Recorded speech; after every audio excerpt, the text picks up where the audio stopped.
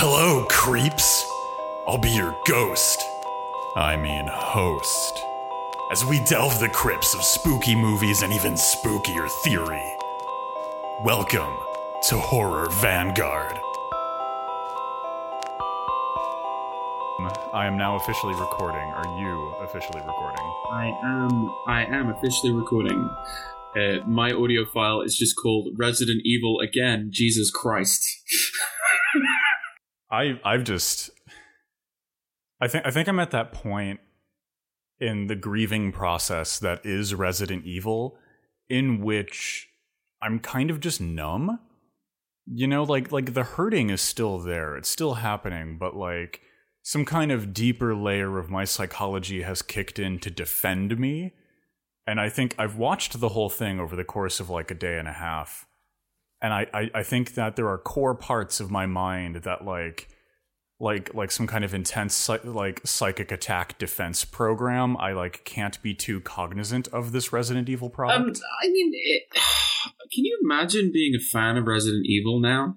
Ooh, we're gonna talk about that one. Oh boy, like ding ding they're ding. Not having a good how many L's can like one fandom hold? It's not good. It's not looking good for them.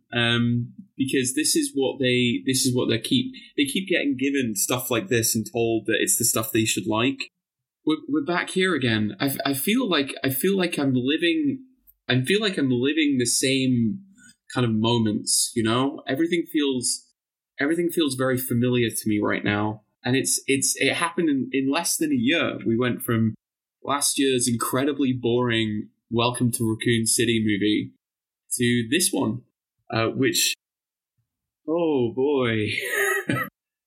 I think that's the only way to describe it, is just like, is this some kind of like seasonal thing that we must weather going forward as critics of media? Yeah, it's like getting through seasonal affective disorder. It's like every year there's a new Resident Evil, and you're like, I know it's coming. I've got to focus on myself. I've got to take care of myself. Otherwise, this is just going to be a very bleak period in my life. It's like you just look in the Farmer's Almanac, and it's like, okay, like after the nor'easter, there's going to be a dip in temperatures, and then the Resident Evil Netflix product is going to sweep through, and we should definitely get all the crops preserved before then. Yeah. We're back here again, everybody. Welcome to another installment of the like Sisyphus pushing the boulder up the hill. Welcome to the premier Resident Evil media review podcast. Jesus Christ, that is what we are, isn't it? You know, we'll never be done. We'll never and I think the only thing to do is to follow the advice of Albert Camus, and we must try, in the sheer nihilistic absurdity of our existence, we're going to have to try and find some joy. We're going to have to try and find some way through this. We must imagine Albert Wesker happy. Oh, we are talking about the Netflix Resident Evil series, which dropped pretty recently. And as we committed ourselves to covering all Resident Evil adaptations, we have to do this. We should not have signed that legally binding document with Umbrella. I did not know what in perpetuity meant at the time. They are draining us. It's like a podcaster's Faustian bargain. We thought it would be fun, but then the finger on the monkey's paw curled, and this is where we are now. I don't know, Ash. Do you have a précis that you'd like to share? I thought about writing one, but then this technically falls under our retrospective miniseries, which doesn't get précis because the episodes are usually too short. So I didn't write one for this. Then again, this is an entire TV show, so maybe this episode goes longer. It's a confusing space. There's a lot of fine print in the contract with Umbrella. You know, it's difficult to navigate sometimes. Yeah, absolutely. But let us try. Let us try and kind of like get through this, and find some kind of entertainment along the way, and enter, as we always must, the pastel shaded suburbia that is the formalism zone. Zone, observed by drones and constant social media. Where would you like to start? So the first thing I want to talk about is the soundtrack for this, right? Okay. Like, there's lots of like timely pop music in this one, and pop here less as a genre and more of as just meaning contemporary popular chart toppers. Part of that I really enjoyed. We'll get into this more in just a little bit here when we start talking about the formal aspects of the two timelines. Mm-hmm. But when it's young Billy and young Jade in high school, like, I love that the first thing we see is them in the backseat of Dad's SUV listening to Billie Eilish, going to their new school and their new community. I really enjoyed that. That's like I was like, as a first scene in a Resident Evil TV show or movie, I was like, oh, okay, maybe we're going in a new direction here. Something's fresh. I got to be honest. I see what you mean, but that scene just made my heart. The soundtrack choices specifically kind of made me go, oh, okay, because it showcases this show's uncanny ability to, at every juncture, at every moment of a creative decision, just to make the most crushingly obvious one. Yeah. So like on the soundtrack, it's like, oh, we've met Jade, our point of view character. It's time to introduce Jade's sister, Billy, and we're going to do it with a Billie Eilish song. And Jade really likes Billy, so we're going to do it with Billie Eilish's song, Oxytocin. And it's like, do you get it? I'm like, yeah, it's literally the most obvious possible choice. Yeah, for me, it really breaks down when we get into the future timeline, and they're still using... like the soundtrack choices play over action sequences in ways that, like, I think they're going for the, like, you do like a folky slowcore remake of like Sympathy for the Devil or something, and then you put that over your gruesome action or horror sequence to make it edgy. I think it feels like that, and that never feels right for me. Yeah. And also it means, like, this is a broader complaint than just the soundtrack, but the future timeline had everything in that felt entirely devoid of stakes whatsoever.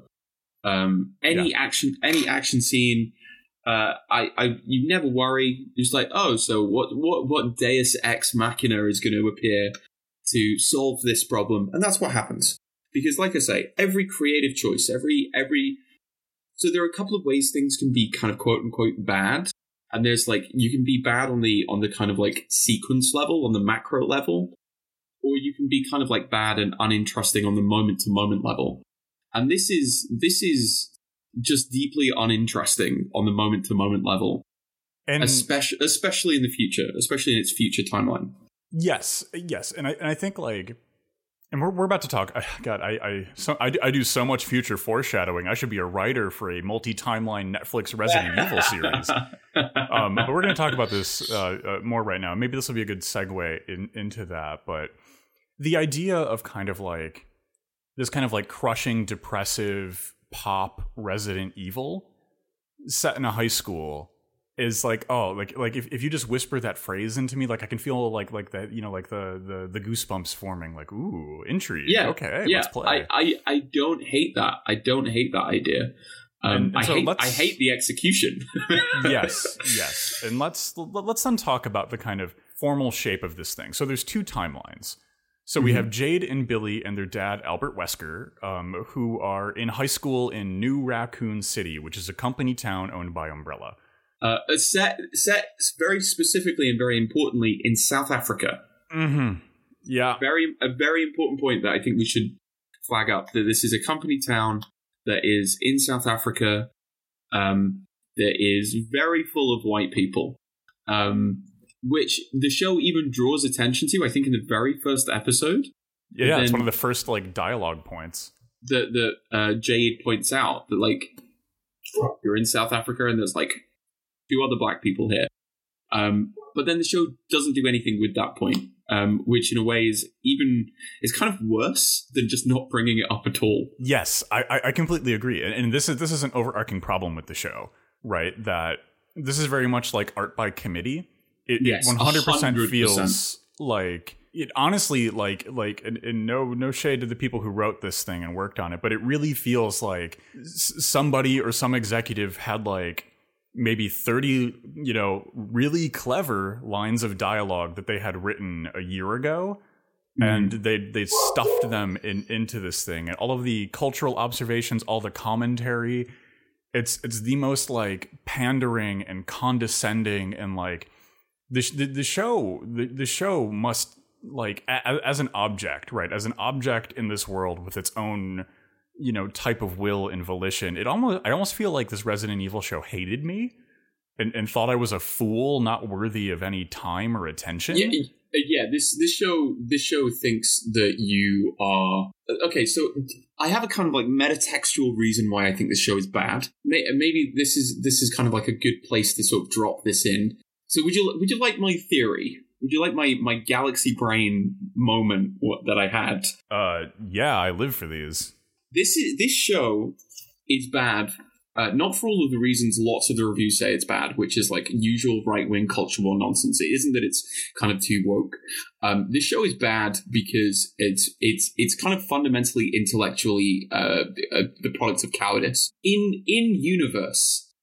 our universe, this is exactly the kind of Resident Evil adaptation media product that the Umbrella Corporation would produce about itself.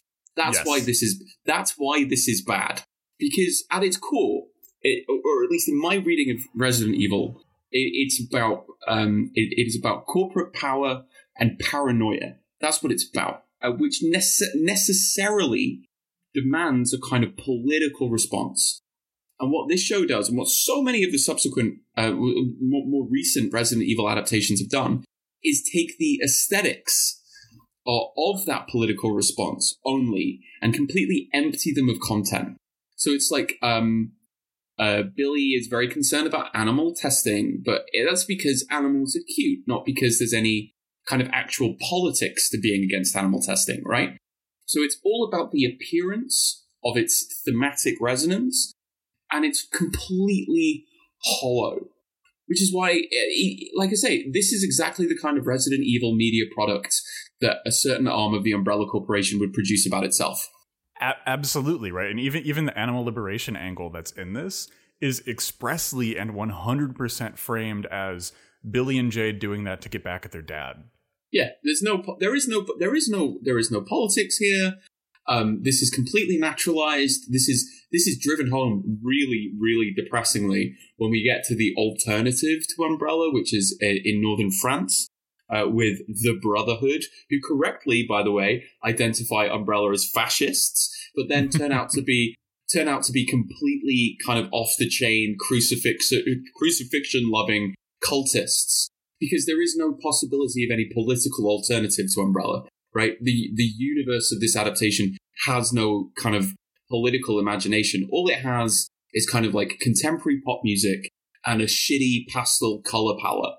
And that the Brotherhood angle, I think, is really important here, right? Because like Umbrella is a fascist organization. Yes, correct. As are all corporations. I was so hopeful when this kind of like French mercenary appeared and went, Umbrella, fascist. I was like, yeah, okay. I like, what could have been. This speaks to like I think a very core problem with this show, and that's, you're 100% right. Like any trace of engagement with our contemporary condition and politics is completely defanged.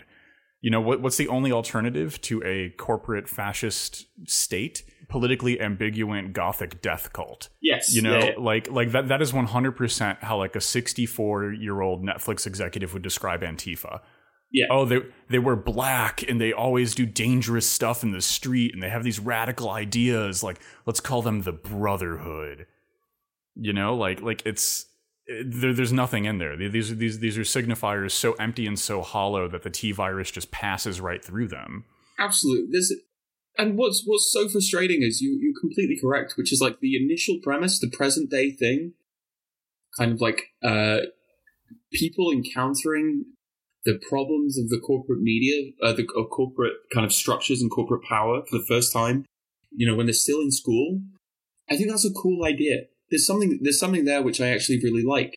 But all we can do again, because what's the plan? What's the? I sort of like almost kind of wept when I saw this, because what's the plan?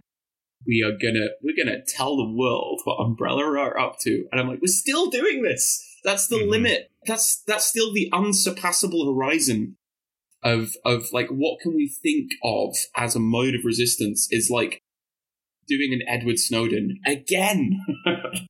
and I think like, so I genuinely enjoyed a lot of the past timeline, right? Where it's young Jade, young Billy, Albert Wesker clone dad, because it's genetically engineered zombie twin daughters and their clone dad army trying to live in high school in 2022 while the world's burning down.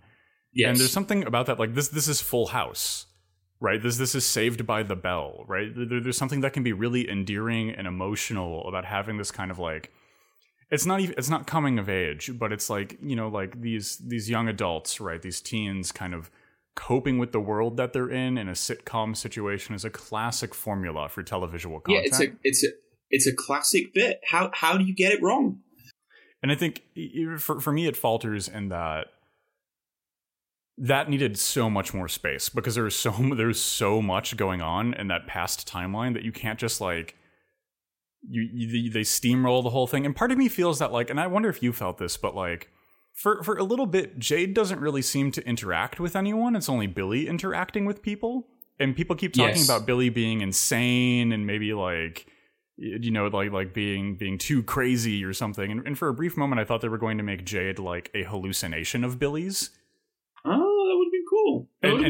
And that would have like, I don't know if that would have been good, but like it kind of feels like that might have been a scrapped idea that was tacked in there. Like the first couple episodes feel weird, but that could also be a pacing problem, because we keep having to insert this future timeline, and like there is something to be said about like, okay, well, like what would two teenagers do dealing with this weird situation, right? Because like this is kind of doing the RoboCop thing.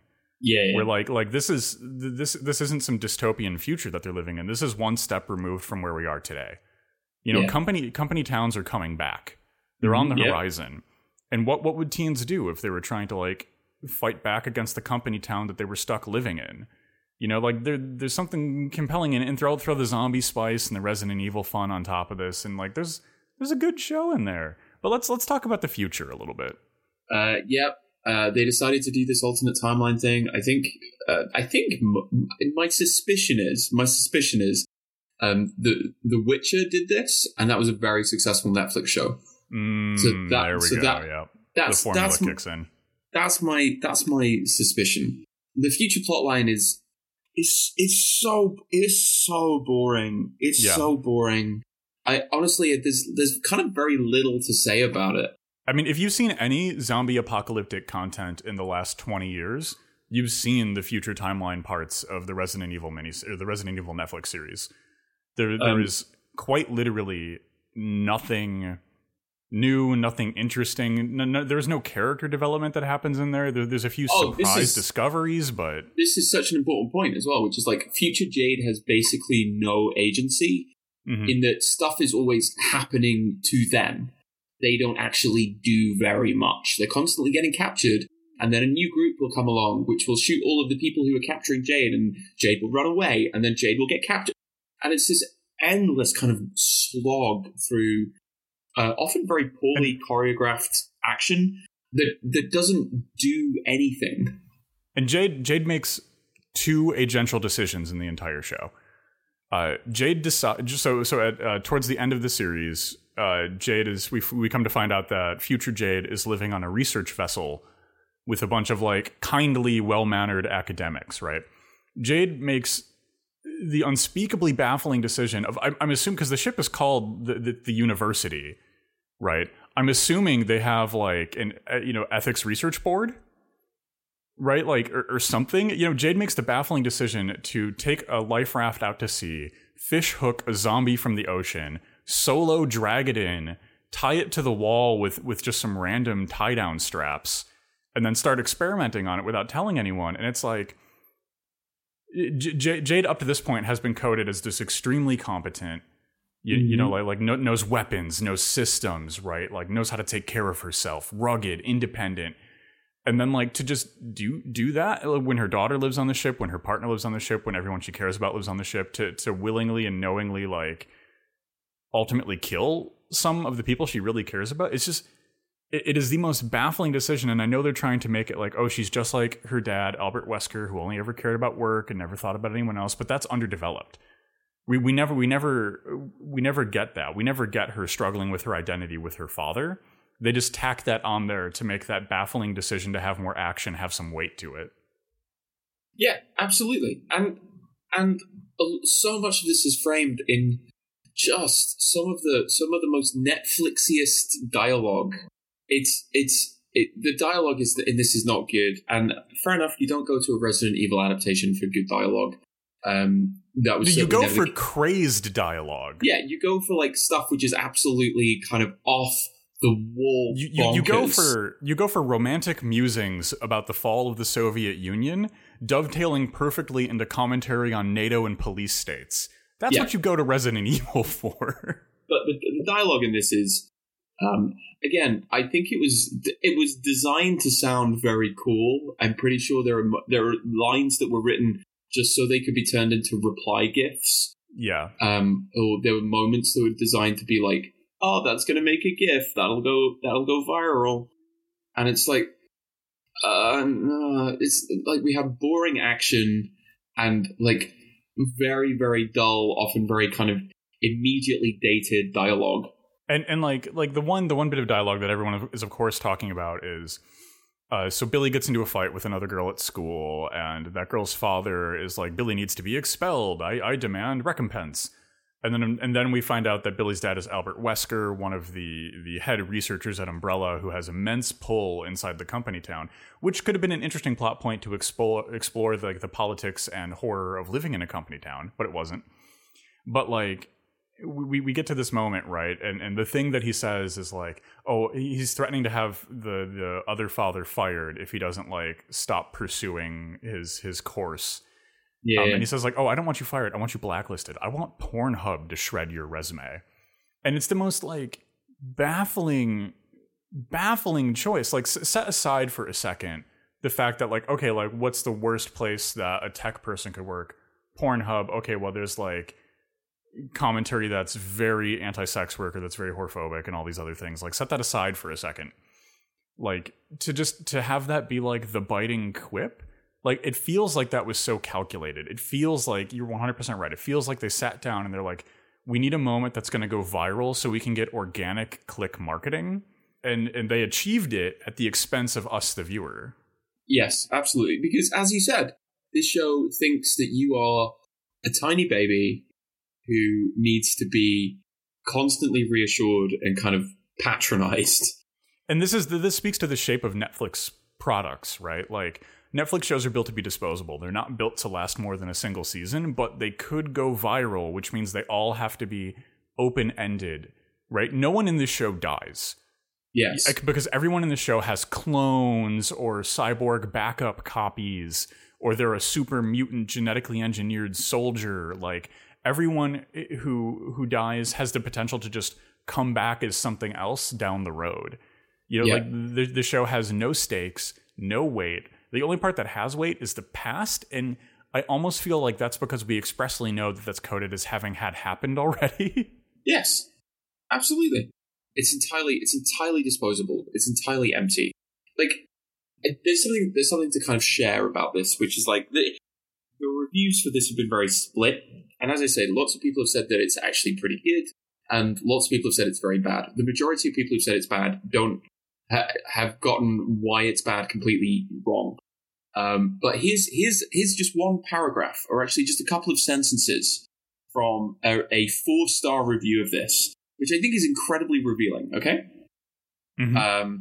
it is quote, "It is so much fun. Billy gets into a tight and bloody spot after tight and bloody spot. Just as all hope looks lost, a new gang of heavily armed people turn up to save her or attack her attackers." I think they've mixed up Billy and Jade here.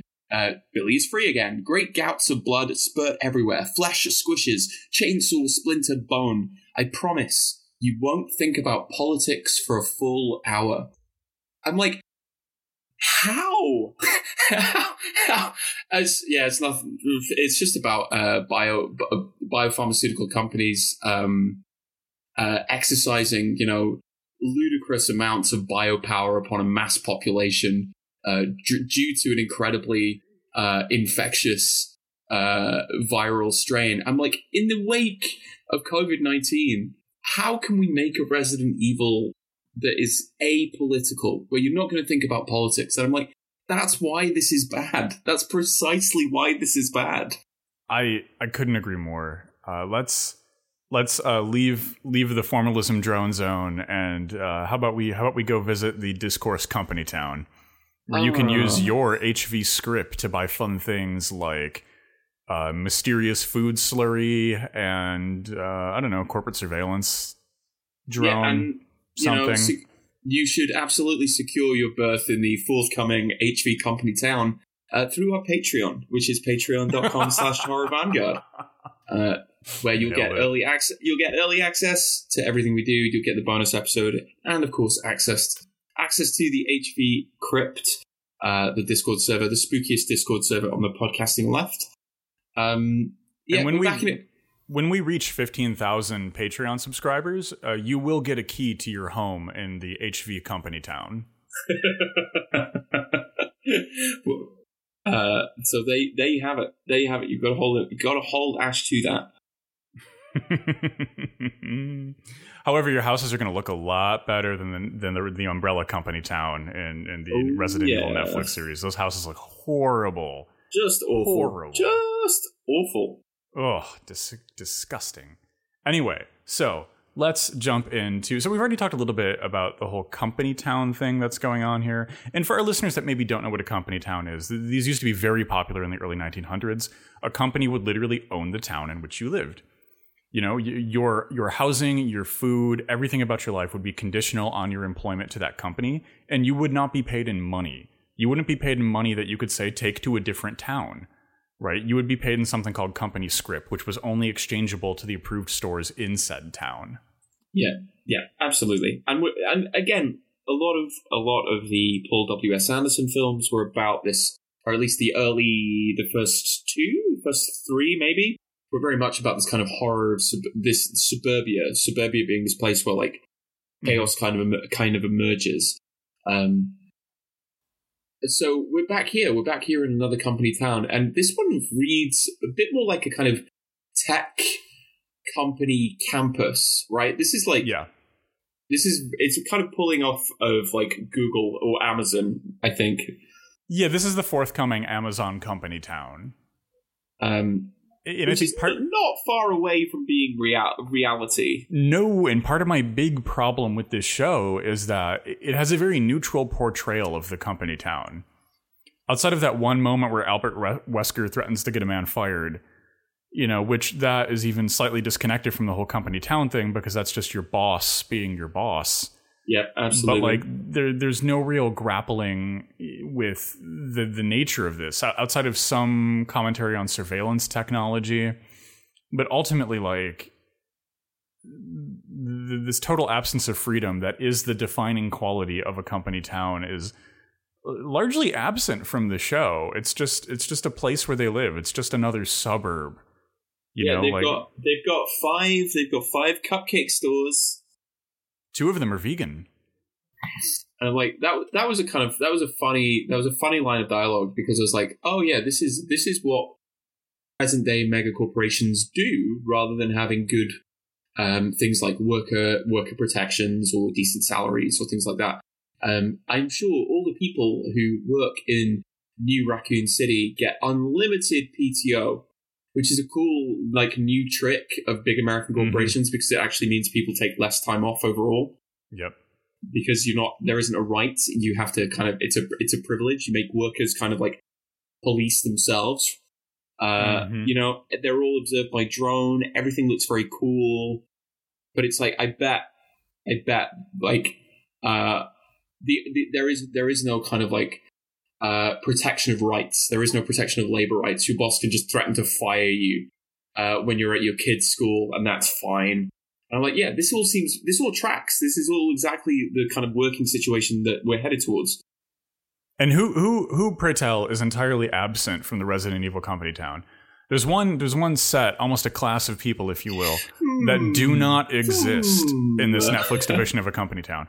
There are no sanitation workers. There's no landscaping people going around. There's no one doing public works. The material upkeep, right? This is only depicted in one character, and that's Evelyn Marcus's wife, right? The CEO of Umbrella. Like we see her wife doing a lot of cooking and domestic activities. And that is some exploration of these issues, some exploration of domestic labor under a company town in capitalistic context. But to strip out everything else, like this town would, like, it's like Disney, right? Like, you know, you never see the people changing the garbage at Disney because they have a network of subterranean tunnels where they force people to live like Morlocks. Yeah. You know, like, and like that's what will be going on here, but it's absent from the show. Yeah, you know, and there are compelling things that are underexplored because this thing lacks any teeth. It's a zombie dog that's entirely toothless. Yeah, I mean, this is what I mean when I say it's a show that Umbrella would make about itself. Yes, you know, there's 100%. There is the aesthetic veneer of actually having something interesting to say, but the show doesn't have any kind of like.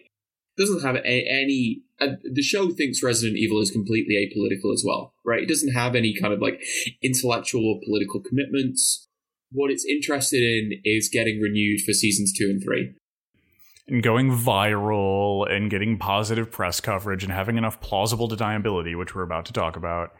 Yes. But before we talk about how this show achieves plausible deniability, we need to talk about the AIDS crisis and COVID. Two recurring subjects in this show. Our characters are very wont to describe the T virus in relationship to AIDS and COVID.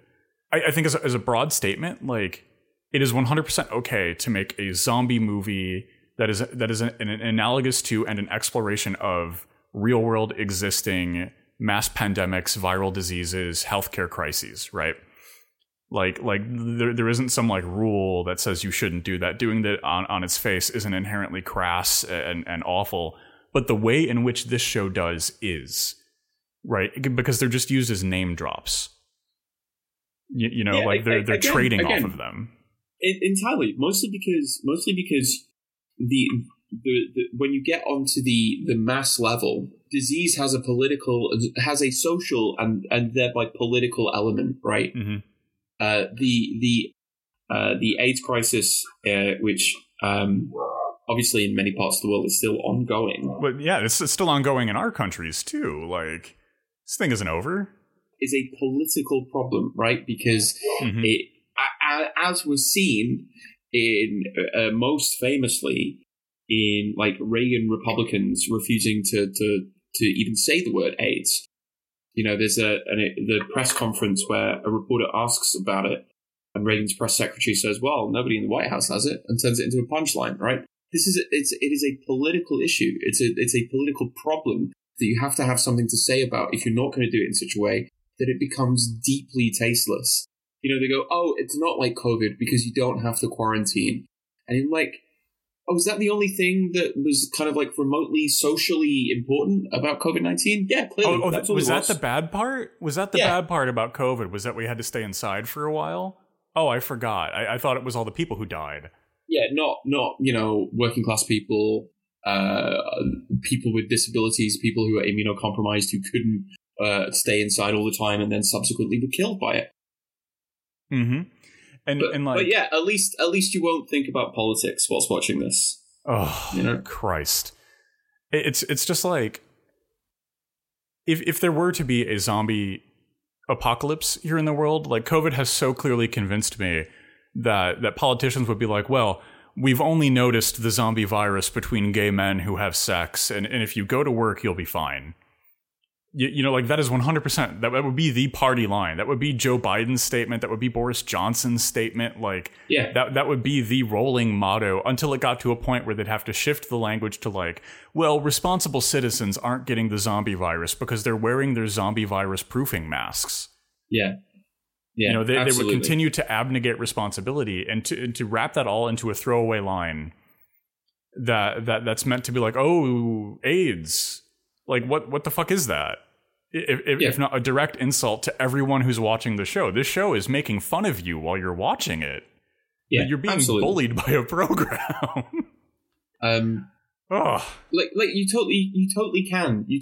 And maybe it's even worth doing to try and talk about the socio-political effects of pandemics, right? The book version of World War Z did this actually quite well, I thought. I mean, it's a bit. It's it's not a book to take seriously, but it's like it does actually try to think seriously about what would it be like to live in the world of a zombie apocalypse. And it's like this one just thinks of it as a series of spectacles, right? Series of like, it's just stuff happening somewhere over there. And we'll throw in a few like, oh, you recognize that pop song? Oh, COVID, that was a thing, was it? It's like, it's like the show has no respect for you at all. Right? Like, and I think another area of this is kind of, we need to talk about like queer representation in this show. Right, because, like, there's a lesbian couple raising their son, and, like, there are other, like, non-heteronormative relationships going on within the show. But, like, all of them have, I think, like, your descriptor for this is exactly correct. It's the exact same energy and cadence as if Netflix itself was doing a little documentary about how good they are for queer representation. Yes. And I think, like, are we seals clapping as our captors feed us stale fish? Is this it? Like, representation is not bad in and of itself, right? Like, there's something to be said for it.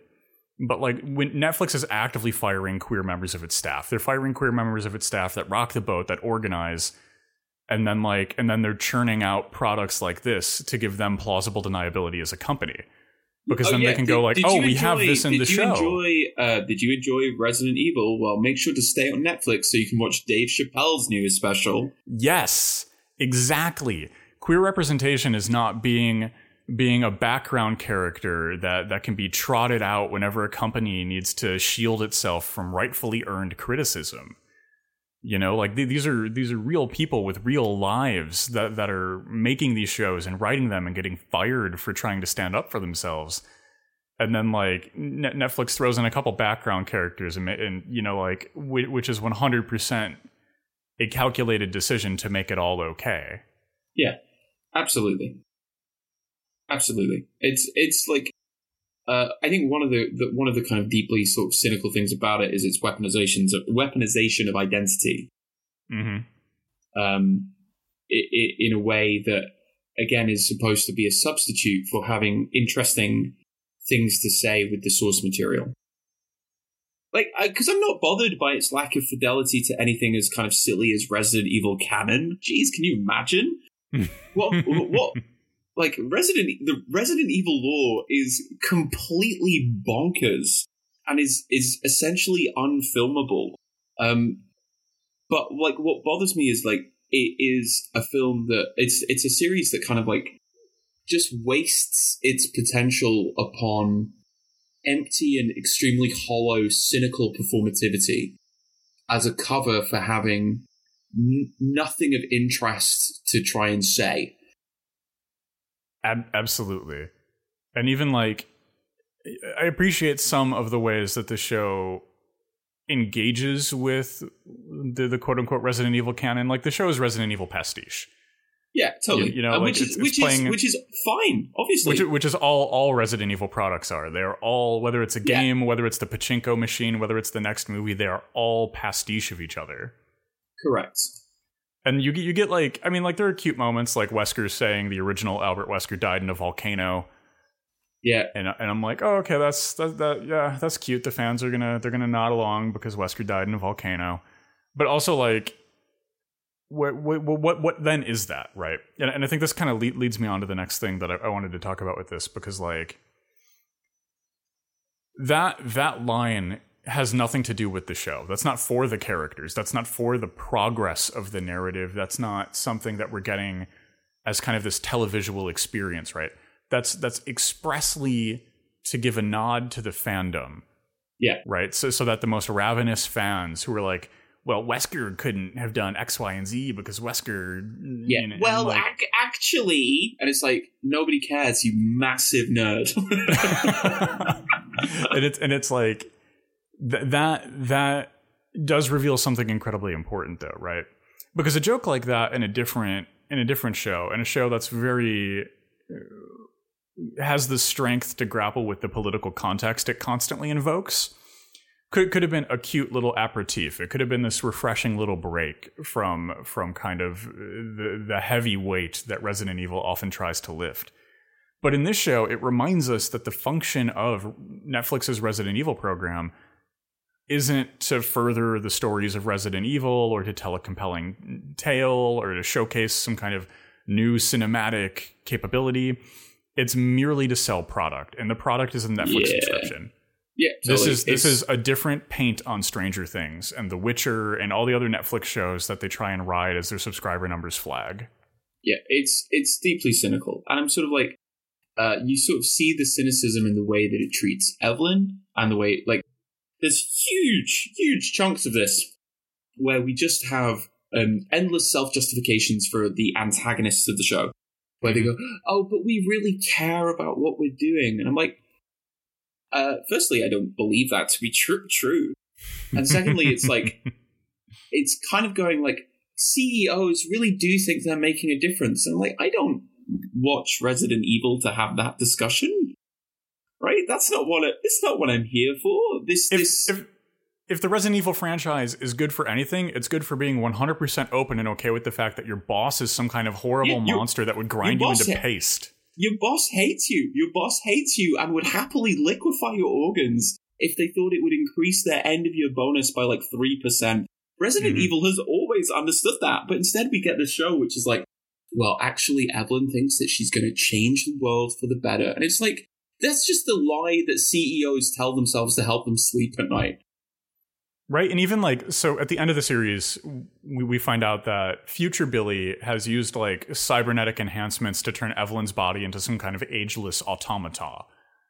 Right, that future Billy can control in order to have control over Umbrella, but shield herself from the very political consequences of that.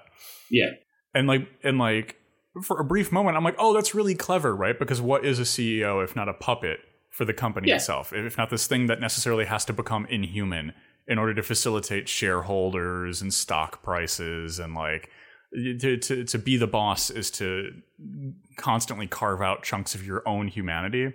Yeah, it's to be the host, isn't it? It's to be the host of the kind of like the signal that is capital itself.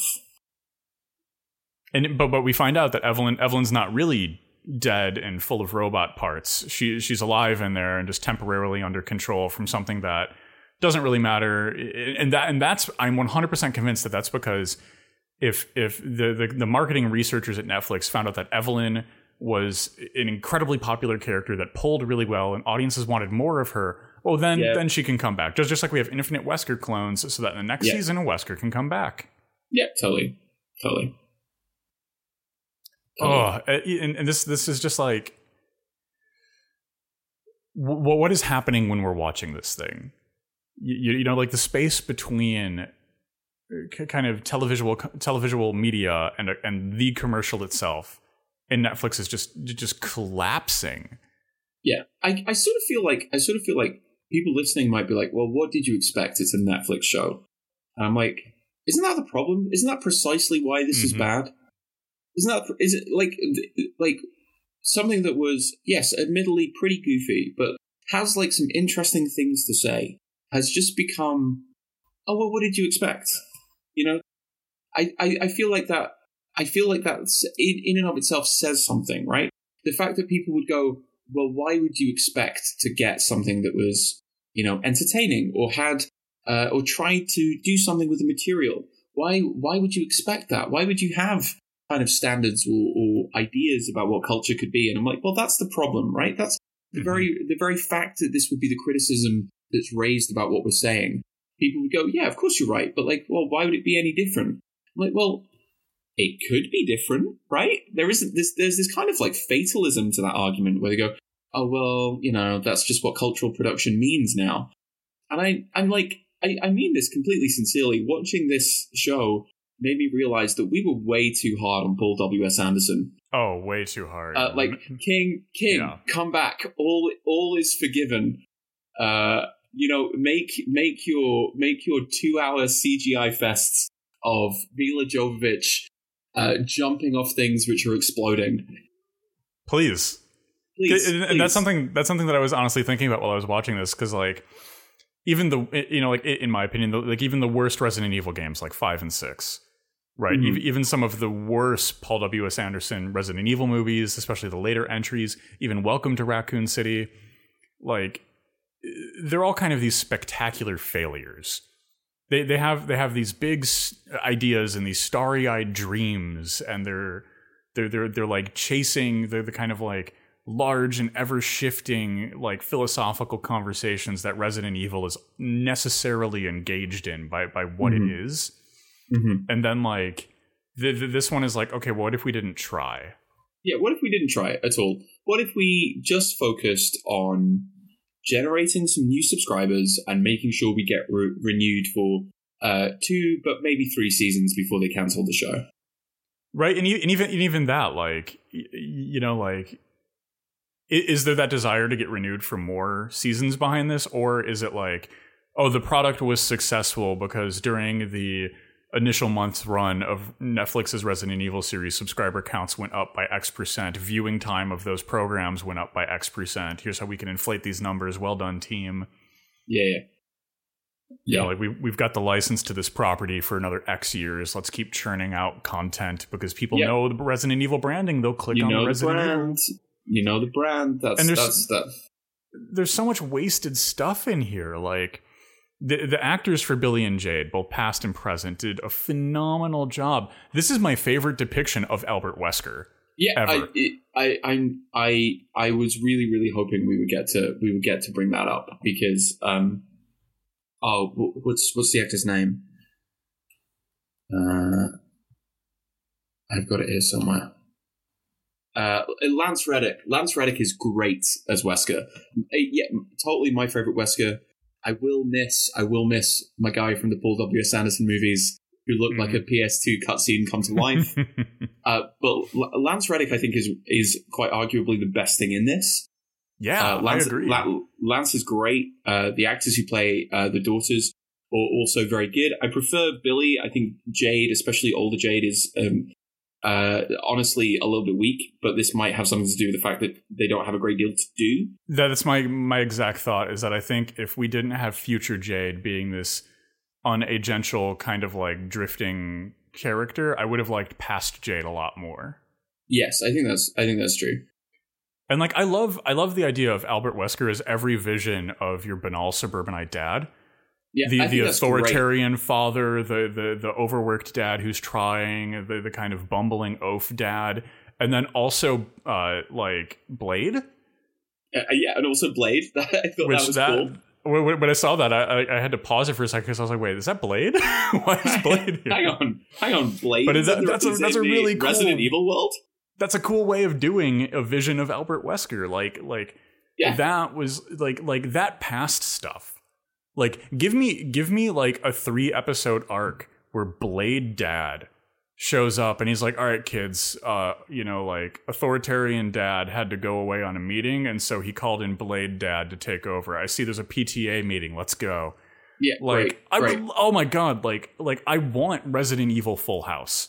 I want Resident Evil Saved by the Bell. The potential there is just like, give me this depressive pop, working class, company town, fucked up Resident Evil nonsense, and I will just like, I will just eat that like candy with cogent political cores. Like, but instead we have to do the future thing, which is just your generic zombie apocalypse. I'm already tired. Yeah, absolutely. And the Paul W.S. Anderson films did that much better. And that's the thing. Like it almost doesn't matter, right? If the Paul W.S. Anderson movies and if the Resident Evil games had done a kind of visions of post-apocalyptic futures better or worse than the Netflix series, what matters is that it's been done now.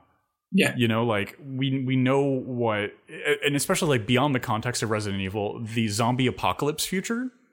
We know what that looks like. in 2022, that is the most well-trod territory in horror, second only to maybe like a generic possession movie. Yeah. You know, like zombie apocalypse is convention at this point. It is formulaic. It is set. We know what happens. We know what it's like. We know what the characters go through. You would have to literally reinvent the wheel of horror to make a zombie apocalypse have any weight anymore. And that is kind of like just on a raw temporal level that is beyond what is capable with half of an episode in a Netflix series. Yeah. It's I think this is a kind of fair summation, which is like there is potential in this. There is potential. There are some great actors. There is clearly a lot of money that went into it.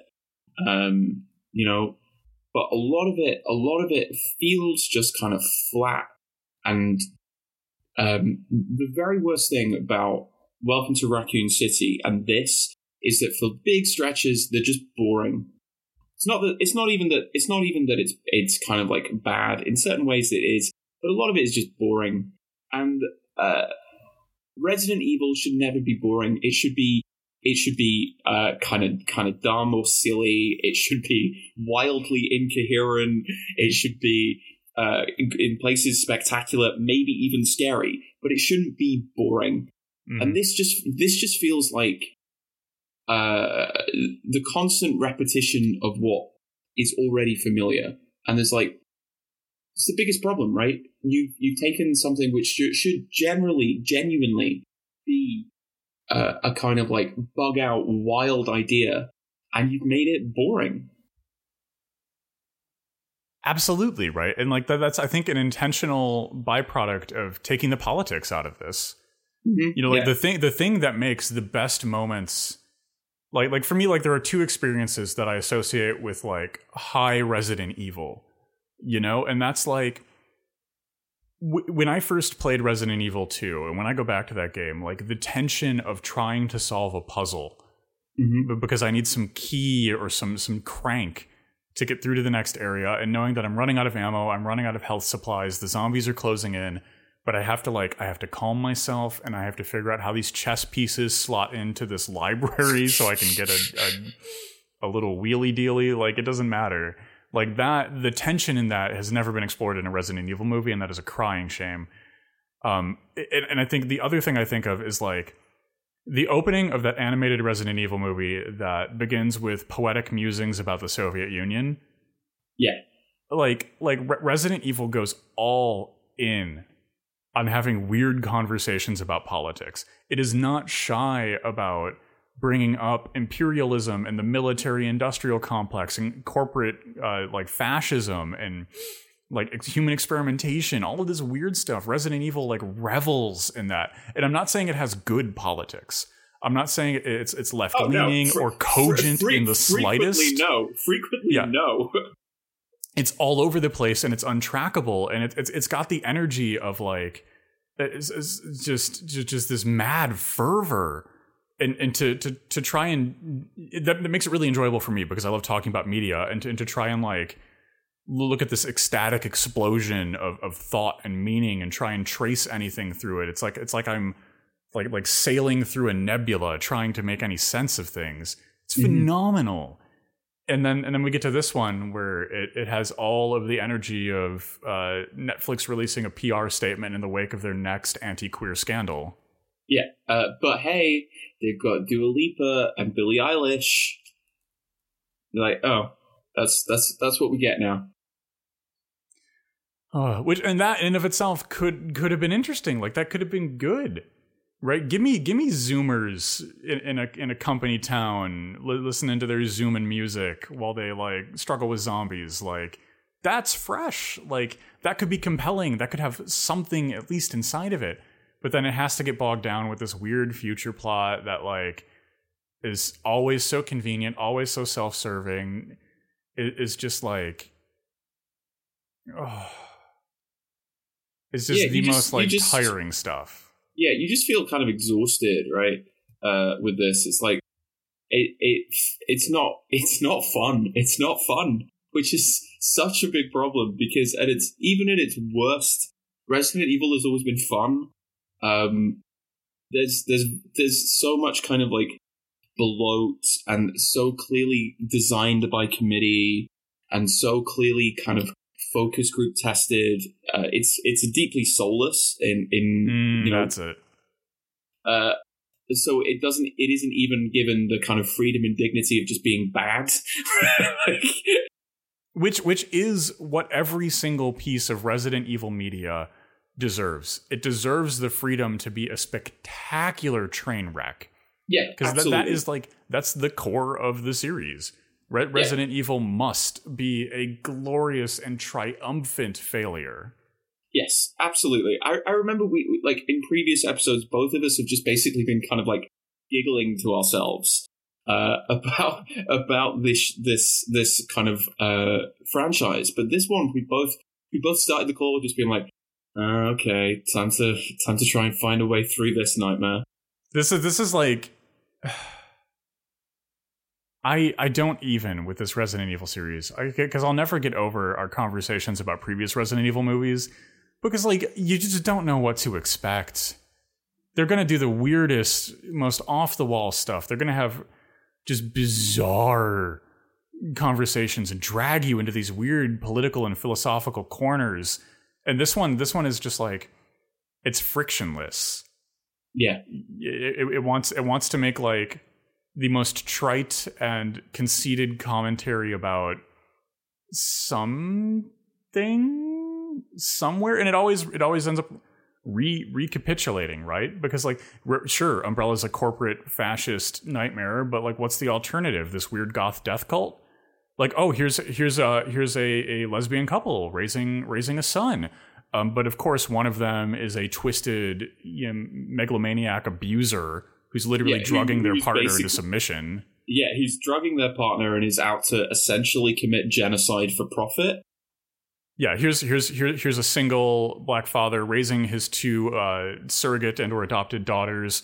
Oh, but he's a evil corporate guy with no heart who's just he doesn't have the heart anymore to resist or something like it always recapitulates, right? None of this stuff can actually stand and explore the space it holds. It always falls back in to the Netflix corporate party line. Yeah. And again, people are going to listen and they're going to go, oh, what did you expect? And I think, that's precisely the problem. That's precisely the problem. That for all of its problems, for all of its issues, the franchise has always had a good degree of imagination. A lot of it is very badly done, but like, don't you deserve better? No, don't you deserve the genuine freedom and dignity to be allowed to watch something that's just bad? And this is not given that. And that's like, when you try, there's always the risk of failure. Even the most well-laid plans can be brought to ruin by unforeseen missteps. And the only thing that can mitigate failure is to abnegate any kind of agency. Because when you surrender total control over yourself, it doesn't matter what you pick. It doesn't matter what you do. Someone else has their hands on the wheel that is your soul. And that's what this is.